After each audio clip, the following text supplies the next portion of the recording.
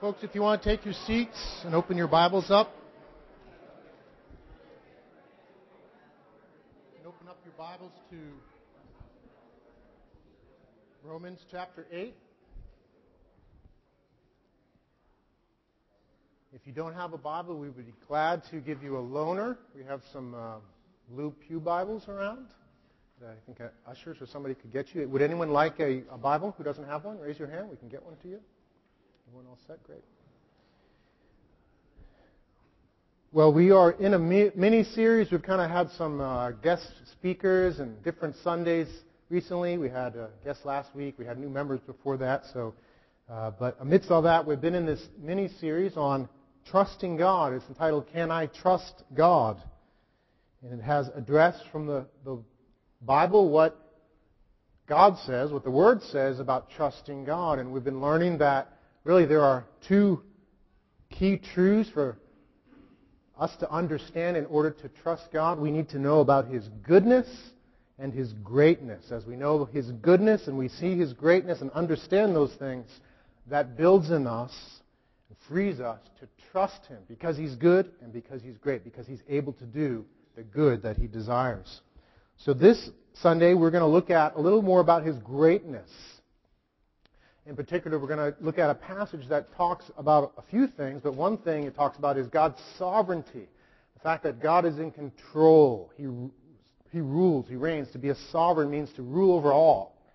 And so we're going to look at how the Word teaches us that He is sovereign. But I didn't want you guys to kind of hear that abstracted from the Word. One of the best ways for us to understand what that truth is and how it functions is to look at a passage together and look at the whole thing and see how God presents His sovereignty. And one of the key passages in Scripture that God teaches us about His sovereignty is from Romans 8. So we're going to take a look at that and trust that God will teach us about who He is, His goodness and His greatness. But let's go before Him and ask Him to speak to us, because this isn't a lecture, this isn't just information. This is, by God's grace, encountering the living God as He speaks to us through His Word. So let's ask Him to do that. Lord, I am unworthy to serve You and Your people. Thank You for forgiveness in Christ. Thank You that Your blood covers us. And that in Christ, Lord, You've forgiven us and granted us access to You, to know You and to enjoy You, to see You, to hear from You. And we ask You, Lord, to speak to us. We want to hear from You. We need Your Word. We live by Your Word, God. Your Word imparts life, and apart from Your Word, there is no life. So we ask You, Lord, to speak this morning and impart life. Change us, refresh us, equip us, send us out from here to serve You and to walk in Your purposes. We thank You so much, Lord. We ask You to speak to us and show us Your glory. Show us Your goodness and greatness. And be glorified in it, we pray. In Christ's name, amen. Amen. Let's look at Romans chapter 8. I will start in verse 18 and read through 39. This is a large section, but I believe it goes together for us to really grasp what's going on. We're going to read the whole thing, so let's just slow down and enjoy hearing the Word this morning. Paul has been speaking of the great gospel in the book of Romans, and he's wrapping up a section here with these concluding and substantial truths. And he says, For I consider that the sufferings of this present time are not worth comparing with the glory that is to be revealed to us. For the creation waits with eager longing for the revealing of the sons of God. For the creation was subjected to futility, not willingly, but because of Him who subjected it, in hope that the creation itself will be set free from its bondage to decay and obtain the freedom of the glory of the children of God. For we know that the whole creation has been groaning together in the pains of childbirth until now. And not only the creation, but we ourselves, who have the first fruits of the Spirit, groan inwardly as we wait eagerly for adoption as sons, the redemption of our bodies. For in this hope we were saved. Now hope that is seen is not hope, for who hopes for what he sees? But if we hope for what we do not see, we wait for it with patience. Likewise, the Spirit helps us in our weakness. For we do not know what to pray for as we ought, but the Spirit Himself intercedes for us with groanings too deep for words. And He who searches hearts knows what is the mind of the Spirit, because the Spirit intercedes for the saints according to the will of God. And we know that for those who love God, all things work together for good, for those who are called according to His purpose. For those whom He foreknew, He also predestined to be conformed to the image of His Son, in order that He might be the firstborn among many brothers. And those whom He predestined, He also called. And those whom He called, He also justified. And those whom He justified, He also glorified. What then shall we say to these things? If God is for us, who can be against us? He who did not spare His own Son, but gave Him up for us all, how will He not also with Him graciously give us all things? Who shall bring any charge against God's elect? It is God who justifies. Who is to condemn? Christ Jesus is the one who died. More than that, who was raised, who is at the right hand of God, who indeed is interceding for us. Who shall separate us from the love of Christ? Shall tribulation, or distress, or persecution, or famine, or nakedness, or danger, or sword? As it is written, for your sake we are being killed all the day long. We are regarded as sheep to be slaughtered. No. In all these things, we are more than conquerors through Him who loved us. For I am sure that neither death, nor life, nor angels, nor rulers, nor things present, nor things to come, nor powers, nor height, nor depth, nor anything else in all creation will be able to separate us from the love of God in Christ Jesus our Lord. The Word of God. Amen. Amen. We need Romans 8, don't we? We need that truth. We need to hear it. We need to hear God's Word. And we live in an age where there are so many things that would pull us away from the sound truth of Romans 8. There are things out there, there are teachings out there that are deficient and sometimes even heretical, that draw our attention away from all this truth packed into these verses. From what I've heard today in the African church, there's a large influence of the prosperity gospel. Have you guys heard about the prosperity gospel? It goes something like this, that Jesus came, yes, He died, and He rose again. That's truth. But He came that we might have this life, this abundant life. Yes, that's true, but the picture of abundant life is health and wealth and happiness now, materially. Certainly He came for health and wealth and happiness, but not in that way. And much of the African church, from what I understand, has been pulled into this, and it's so sad. It's so sad because it flies directly in the face of the reality for many and probably most Christians, certainly in Africa. They live, many, in an impoverished nation, impoverished nations there. And that truth on them, saying basically you are called to health and wealth and happiness now, and it's just a matter of your faith. If you would only just believe enough, you'll have that car, or you'll have that suit, or that job. Flies directly in the face of their experience, and it flies directly in the face of the Scriptures. Now we can think of that and think of what we see on TV with the prosperity gospel and what we hear about in Africa and think, poor folks. But not us. But you know what? We are in a culture that has a prosperity gospel of sorts.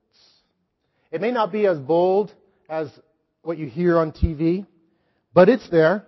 And it says more or less, we hear it this way, we speak it this way. It says that life is good. We have bumper stickers. Life is good. Nothing necessarily wrong with that, but life is good and we should enjoy it and be comfortable. And really, we should have steady jobs and healthy bodies and bodies that don't grow old, really. And we should have beautiful, obedient, and smart children who make us proud, and a church full of perfect people who all get along, and living in a city where housing values and SAT scores are always on the rise. It's a subtle prosperity gospel. Do you ever find yourself with that expectation in your own mind and heart? That it should be good. It should be comfortable. And does not that fly in the face of the reality of our experience? And does not that fly in the face of the reality of Romans 8 in Scripture? We need Romans 8. We need the Word of God. We need it because we need to understand its truth. We need to ground ourselves. The picture of Romans 8, to put in a sentence, I think you have this to put up on the overhead, that the Christian life is the life grounded in the hope of future glory, guaranteed by an all-sovereign God, experienced amidst the groans of the hardship of awaiting our full redemption. The Christian life is a life grounded in the hope of future glory, guaranteed by an all-sovereign God, experienced amidst the groans of the hardship of awaiting our full redemption. So we're going to talk about these things. We're going to talk about the groans.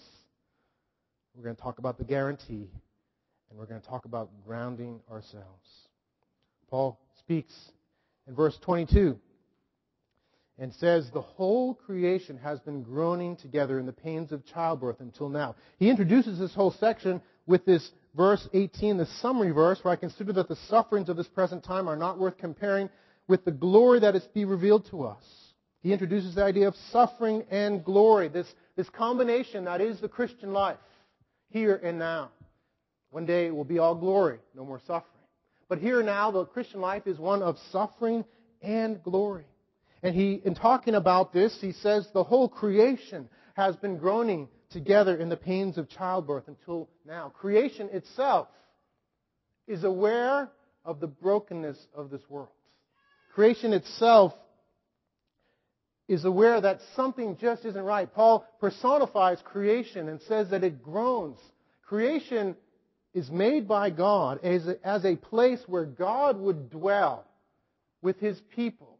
And mankind, made in His image, is to preside over creation, under God, in intimate relationship with Him, ruling over all things. That was what God did in creation and called Adam and Eve to. It was glorious, but we know what happened.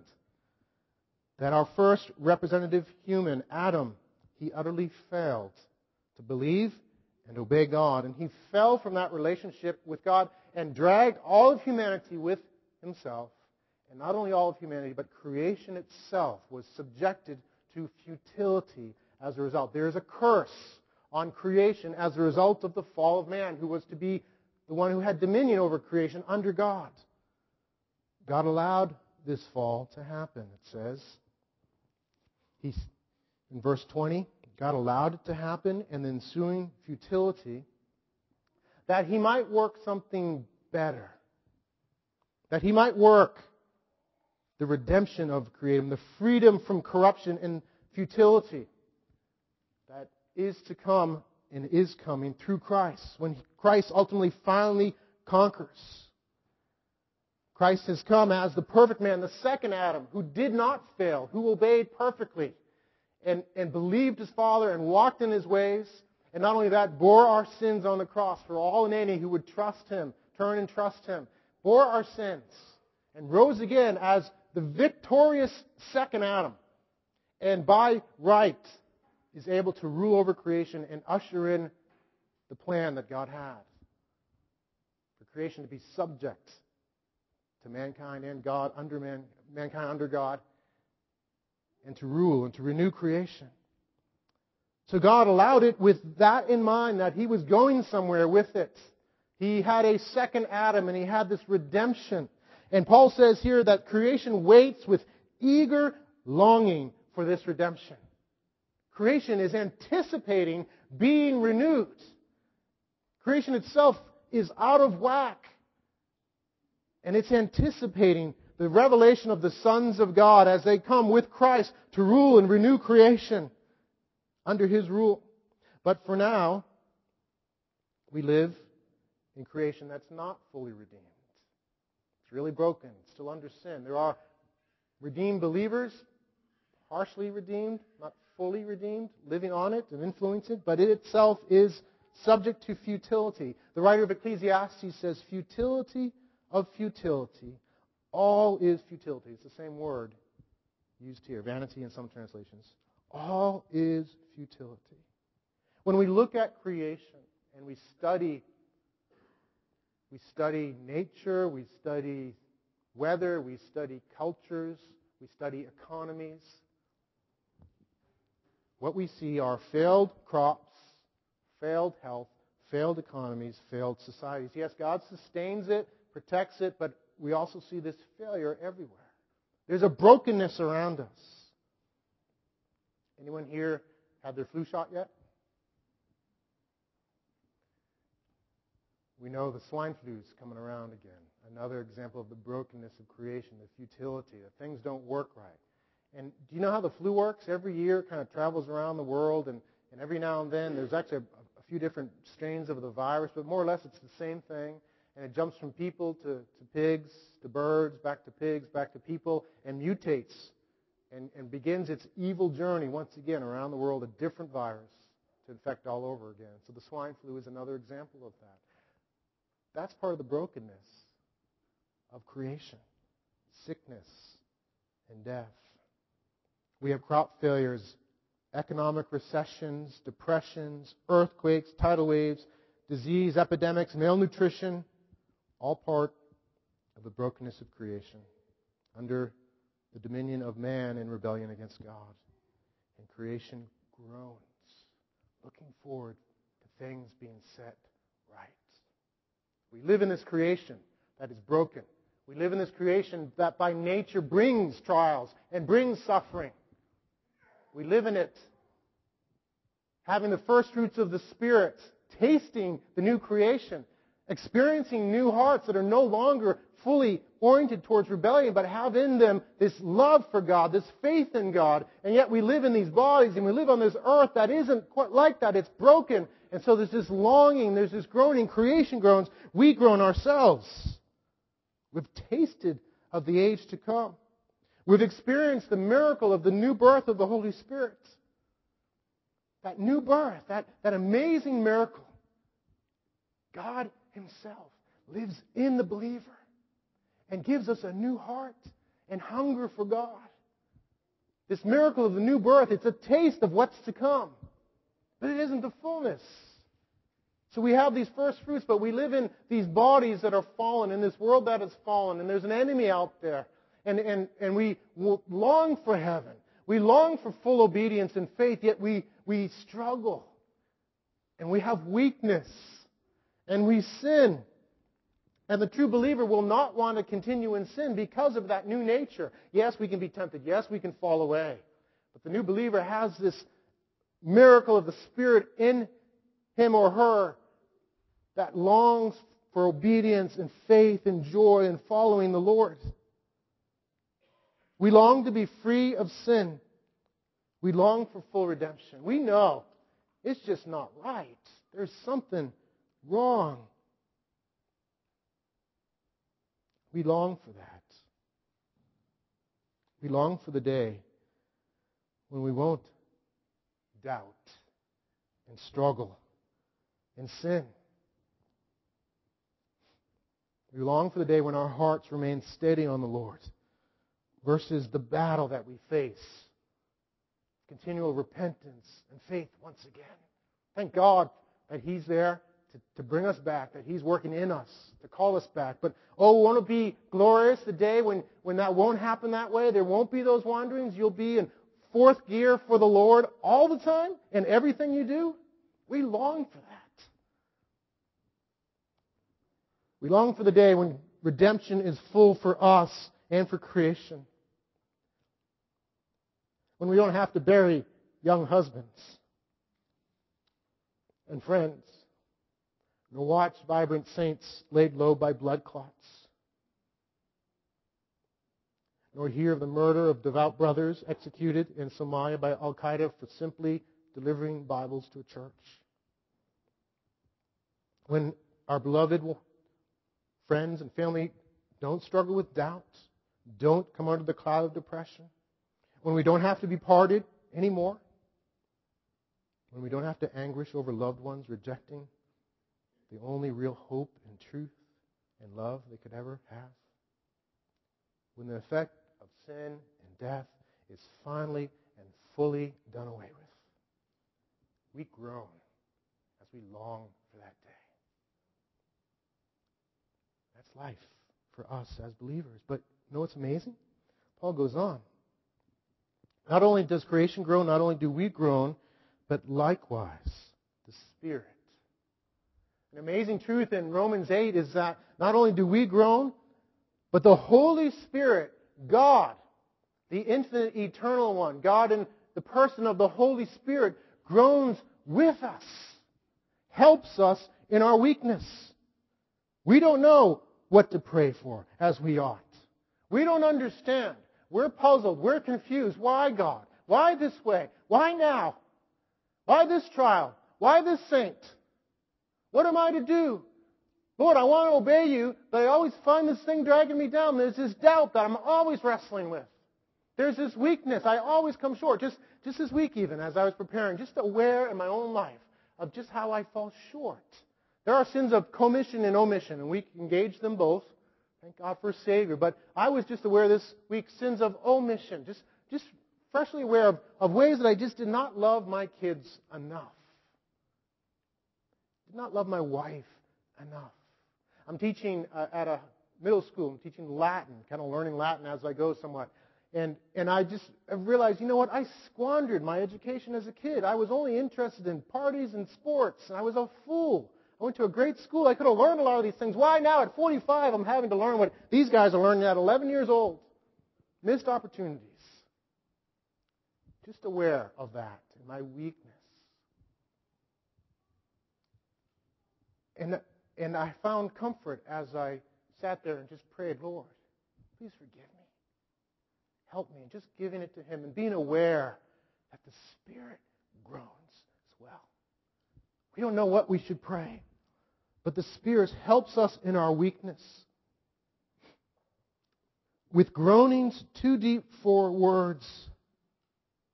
These groanings are groanings of the Spirit too deep for words as He's aware of our need and as He intercedes with the Father. Now, it's not speaking in tongues per se. That's a wonderful gift, a blessing for many believers, but not all believers. This is something for all believers. This is something going on between the Spirit and the Father. It's inaudible. And it's the Spirit groaning on our behalf, interceding as we are weak and as we groan and long for full redemption, as we struggle with sin and long for heaven to come and God to do His work. The Spirit groans and intercedes to the Father. The Father hears the Spirit. He knows the mind of the Spirit as the Spirit intercedes for us. Isn't that amazing? God Himself, and we know Christ Himself as well, is interceding for us in our weakness. It is an amazing comfort to know that the all-powerful, all-wise, glorious God intercedes for us, is sympathetic for us and with us in our groans, in our struggles. He's not distant saying, come on, get it right. He Himself, through the Spirit, is groaning with us to the Father. Praying the things we don't know what we should pray about. His sympathy for us is amazing. And this passage in Romans clearly teaches us that. Paul goes on, though, to bring comfort through other truths. He brings comfort to us, God Himself, through Paul, through the understanding of His sympathy and His groaning with us as we groan and creation groans. He also brings comfort to us in the knowledge of His sovereignty. And that's what the next section is. The knowledge of a sovereign, gracious God who guarantees the answer to our groans. There is a sovereign, gracious God who guarantees the answers to our groans, who guarantees the answers to the Spirit's groans. They are not futile groans, just made to somebody who is impotent, who can't do anything. They are groans made to one who is all sovereign and will have His way. So Paul says, and we know these things. We are aware of these things, that for those who love God, all things work together for good. For those who are called according to His purpose. For those whom He foreknew, He also predestined to be conformed to the image of His Son, in order that He might be the firstborn among many brothers. And those whom He predestined, He also called. And those whom He called, He also justified. And those whom He justified, He also glorified. God is not only near us in our suffering, fully sympathizing, but He is also over and above us in all these things as the sovereign, all-powerful God who commands our destiny. Those truths go together. His sympathy and His sovereignty go together. And they're never to be taken apart. And this is ground we have to tread on lightly.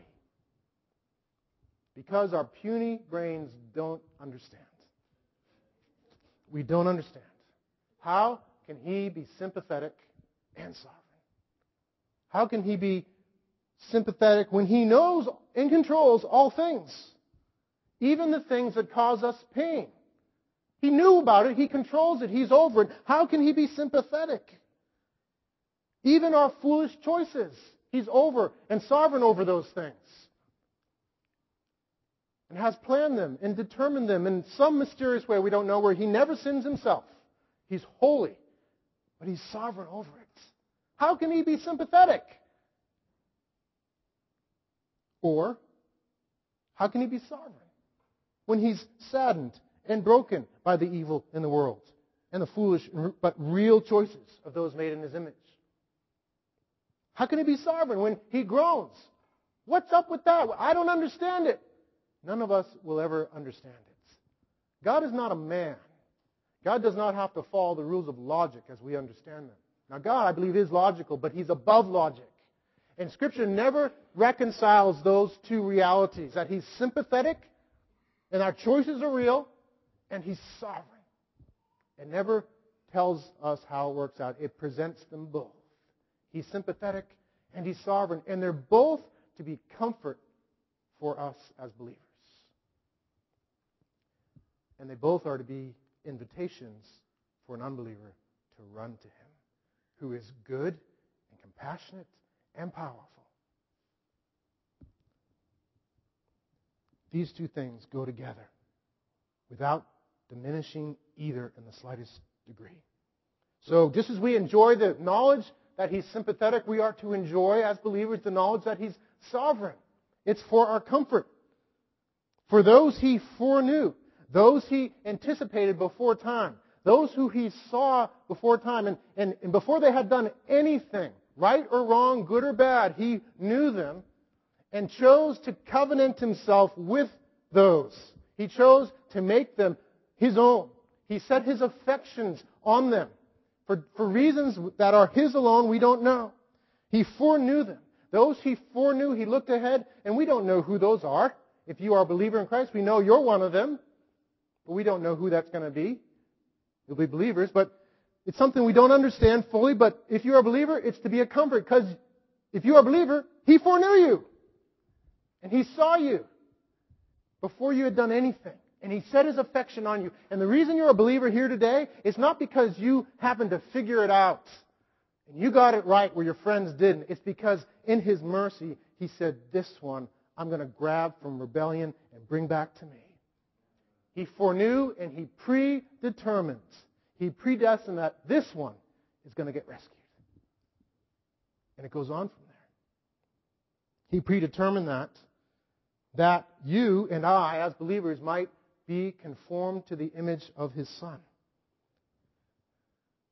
He predestined. For what? To be conformed to the image of His Son. His purpose and plan for the believer is to conform us, men and women, boys and girls, to the image of His Son. That's what He's predetermined, to rescue us from our sin, to fill us with the Holy Spirit in that, to transform us here and one day take us to glory. For those whom He predetermined, He also called. Those He predetermined, He also called. And those whom He called, He also justified. And those whom He justified, He also glorified. He predetermined that He would conform us, that He would rescue us. And therefore He called us at a point in time. He gave us ears to hear and understand. Your and my conversion is ultimately to the credit of God giving us ears to hear, breathing on us by the Spirit. And some message that you probably heard before all of a sudden took life on. And it was precious to you. And you wanted Christ and His forgiveness and His love and His lordship, where before you didn't.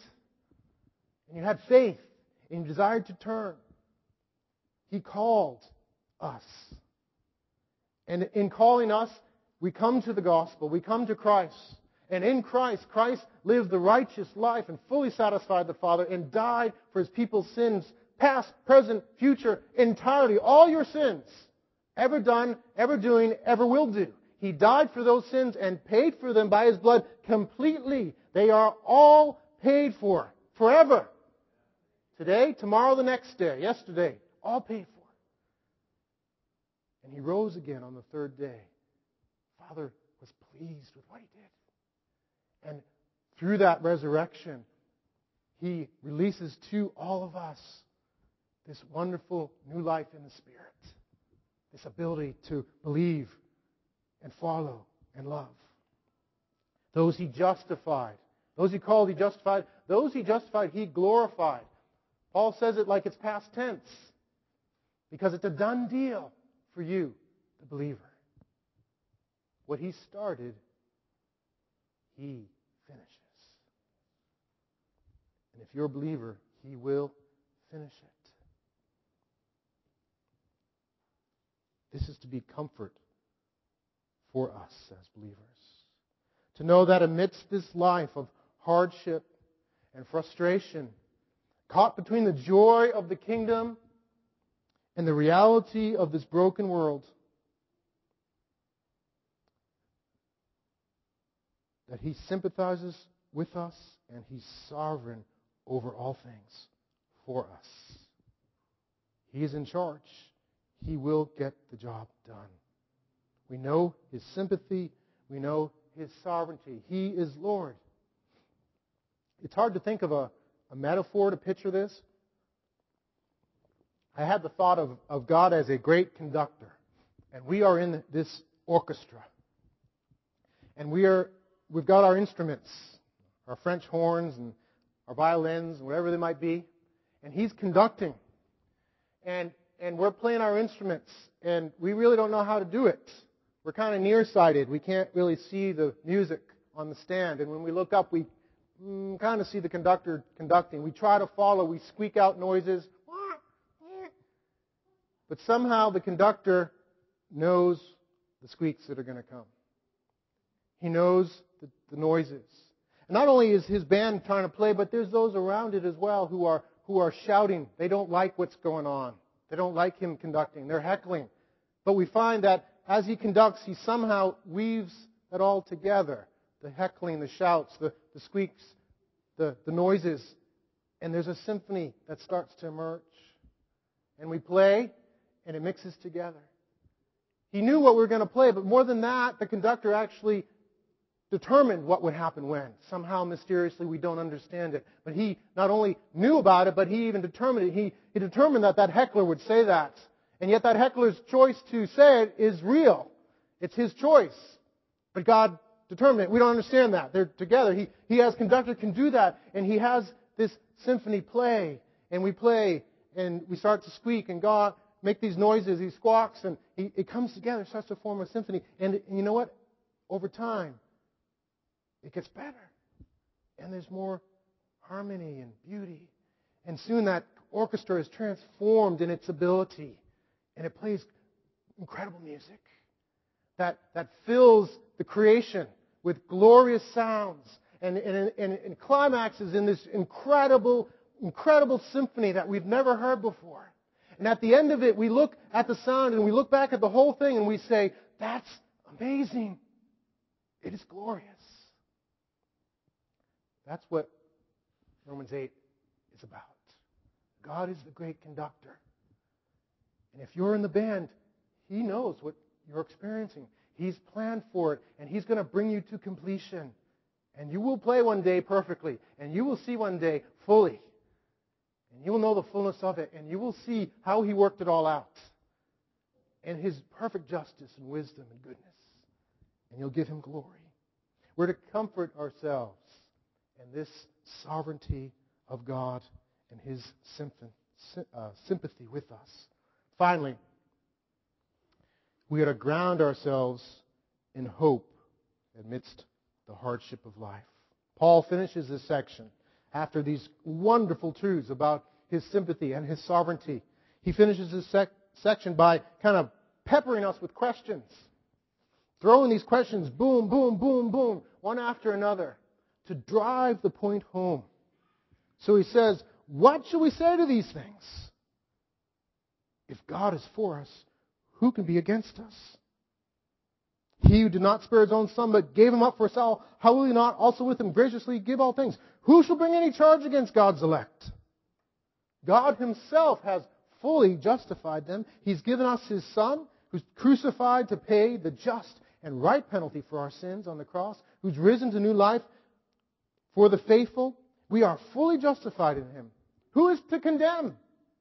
Jesus Himself stands as our sure and eternal advocate.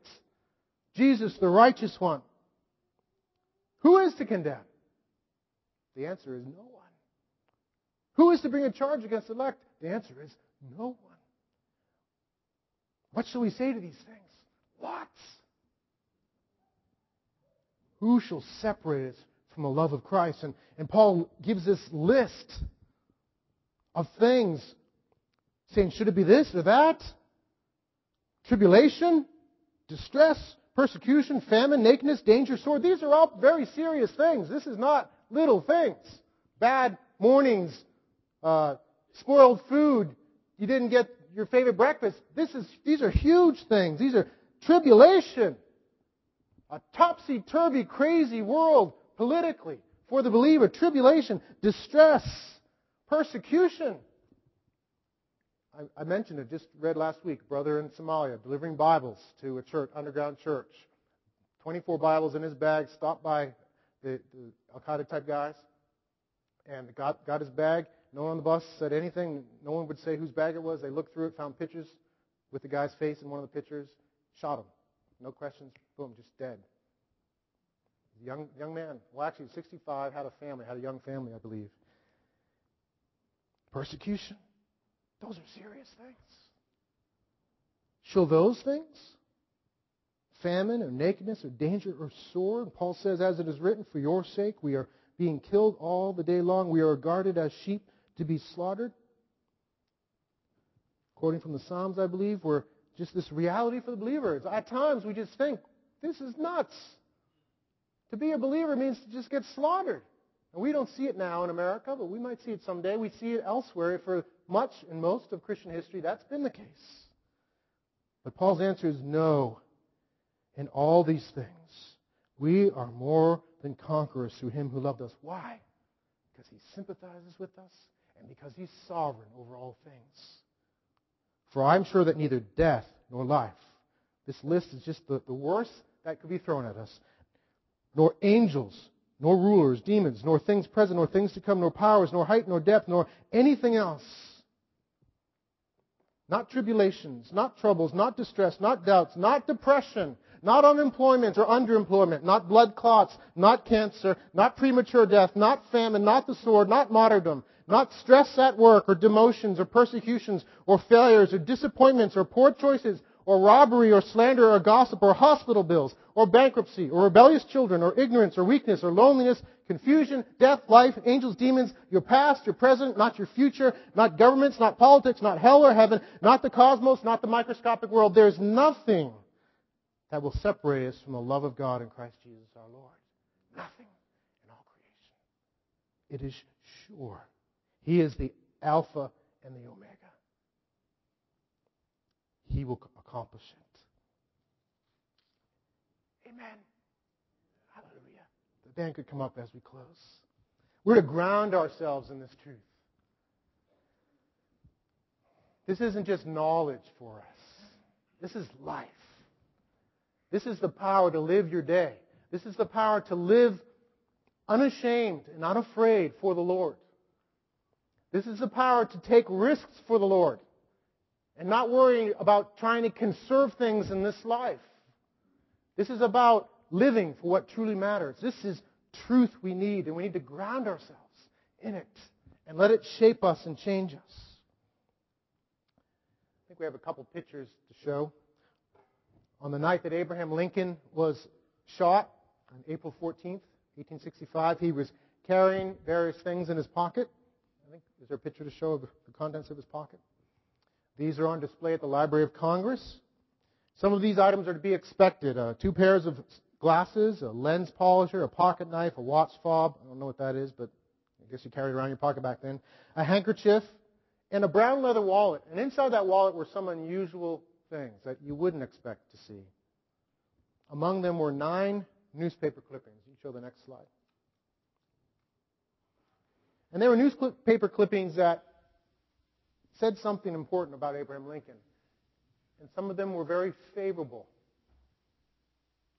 And there was one, I'll just feature one, that was a clipping of a speech by a man, an English statesman. John Brighton, I think was his name. John Bright. And in his speech, he had some very favorable things to say about Mr. Lincoln. He says, I believe that the effect of Mr. Lincoln's re-election in England and in Europe and indeed throughout the world will be this. It will convince all men that the integrity of your great country will be preserved. And it will show that Republican institutions with an instructed and patriotic people can bear a nation safely and steadily through the most desperate perils. This was a newspaper article that had come out some time previous.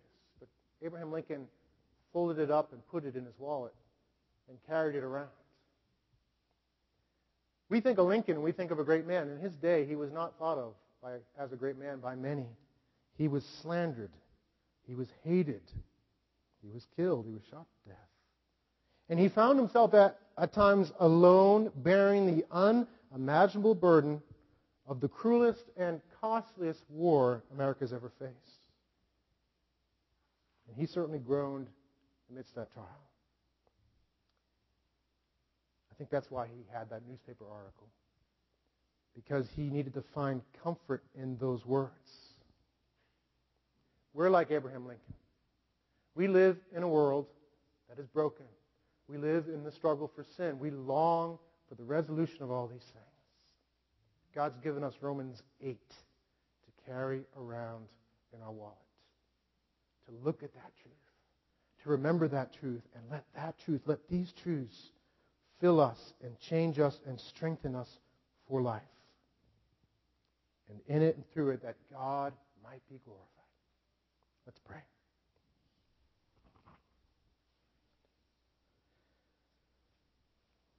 Lord, we need this truth.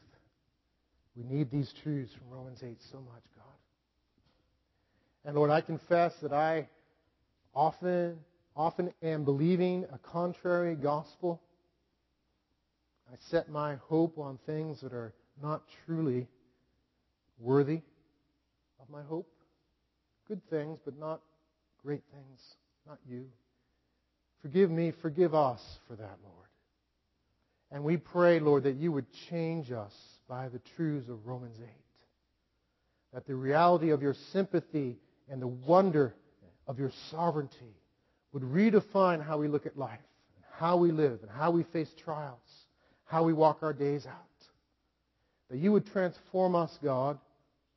You would strengthen us. You would empower us. You would commission us to live in this world according to these truths for your glory. We pray. In Christ's name, amen. Amen. Let's stand and conclude with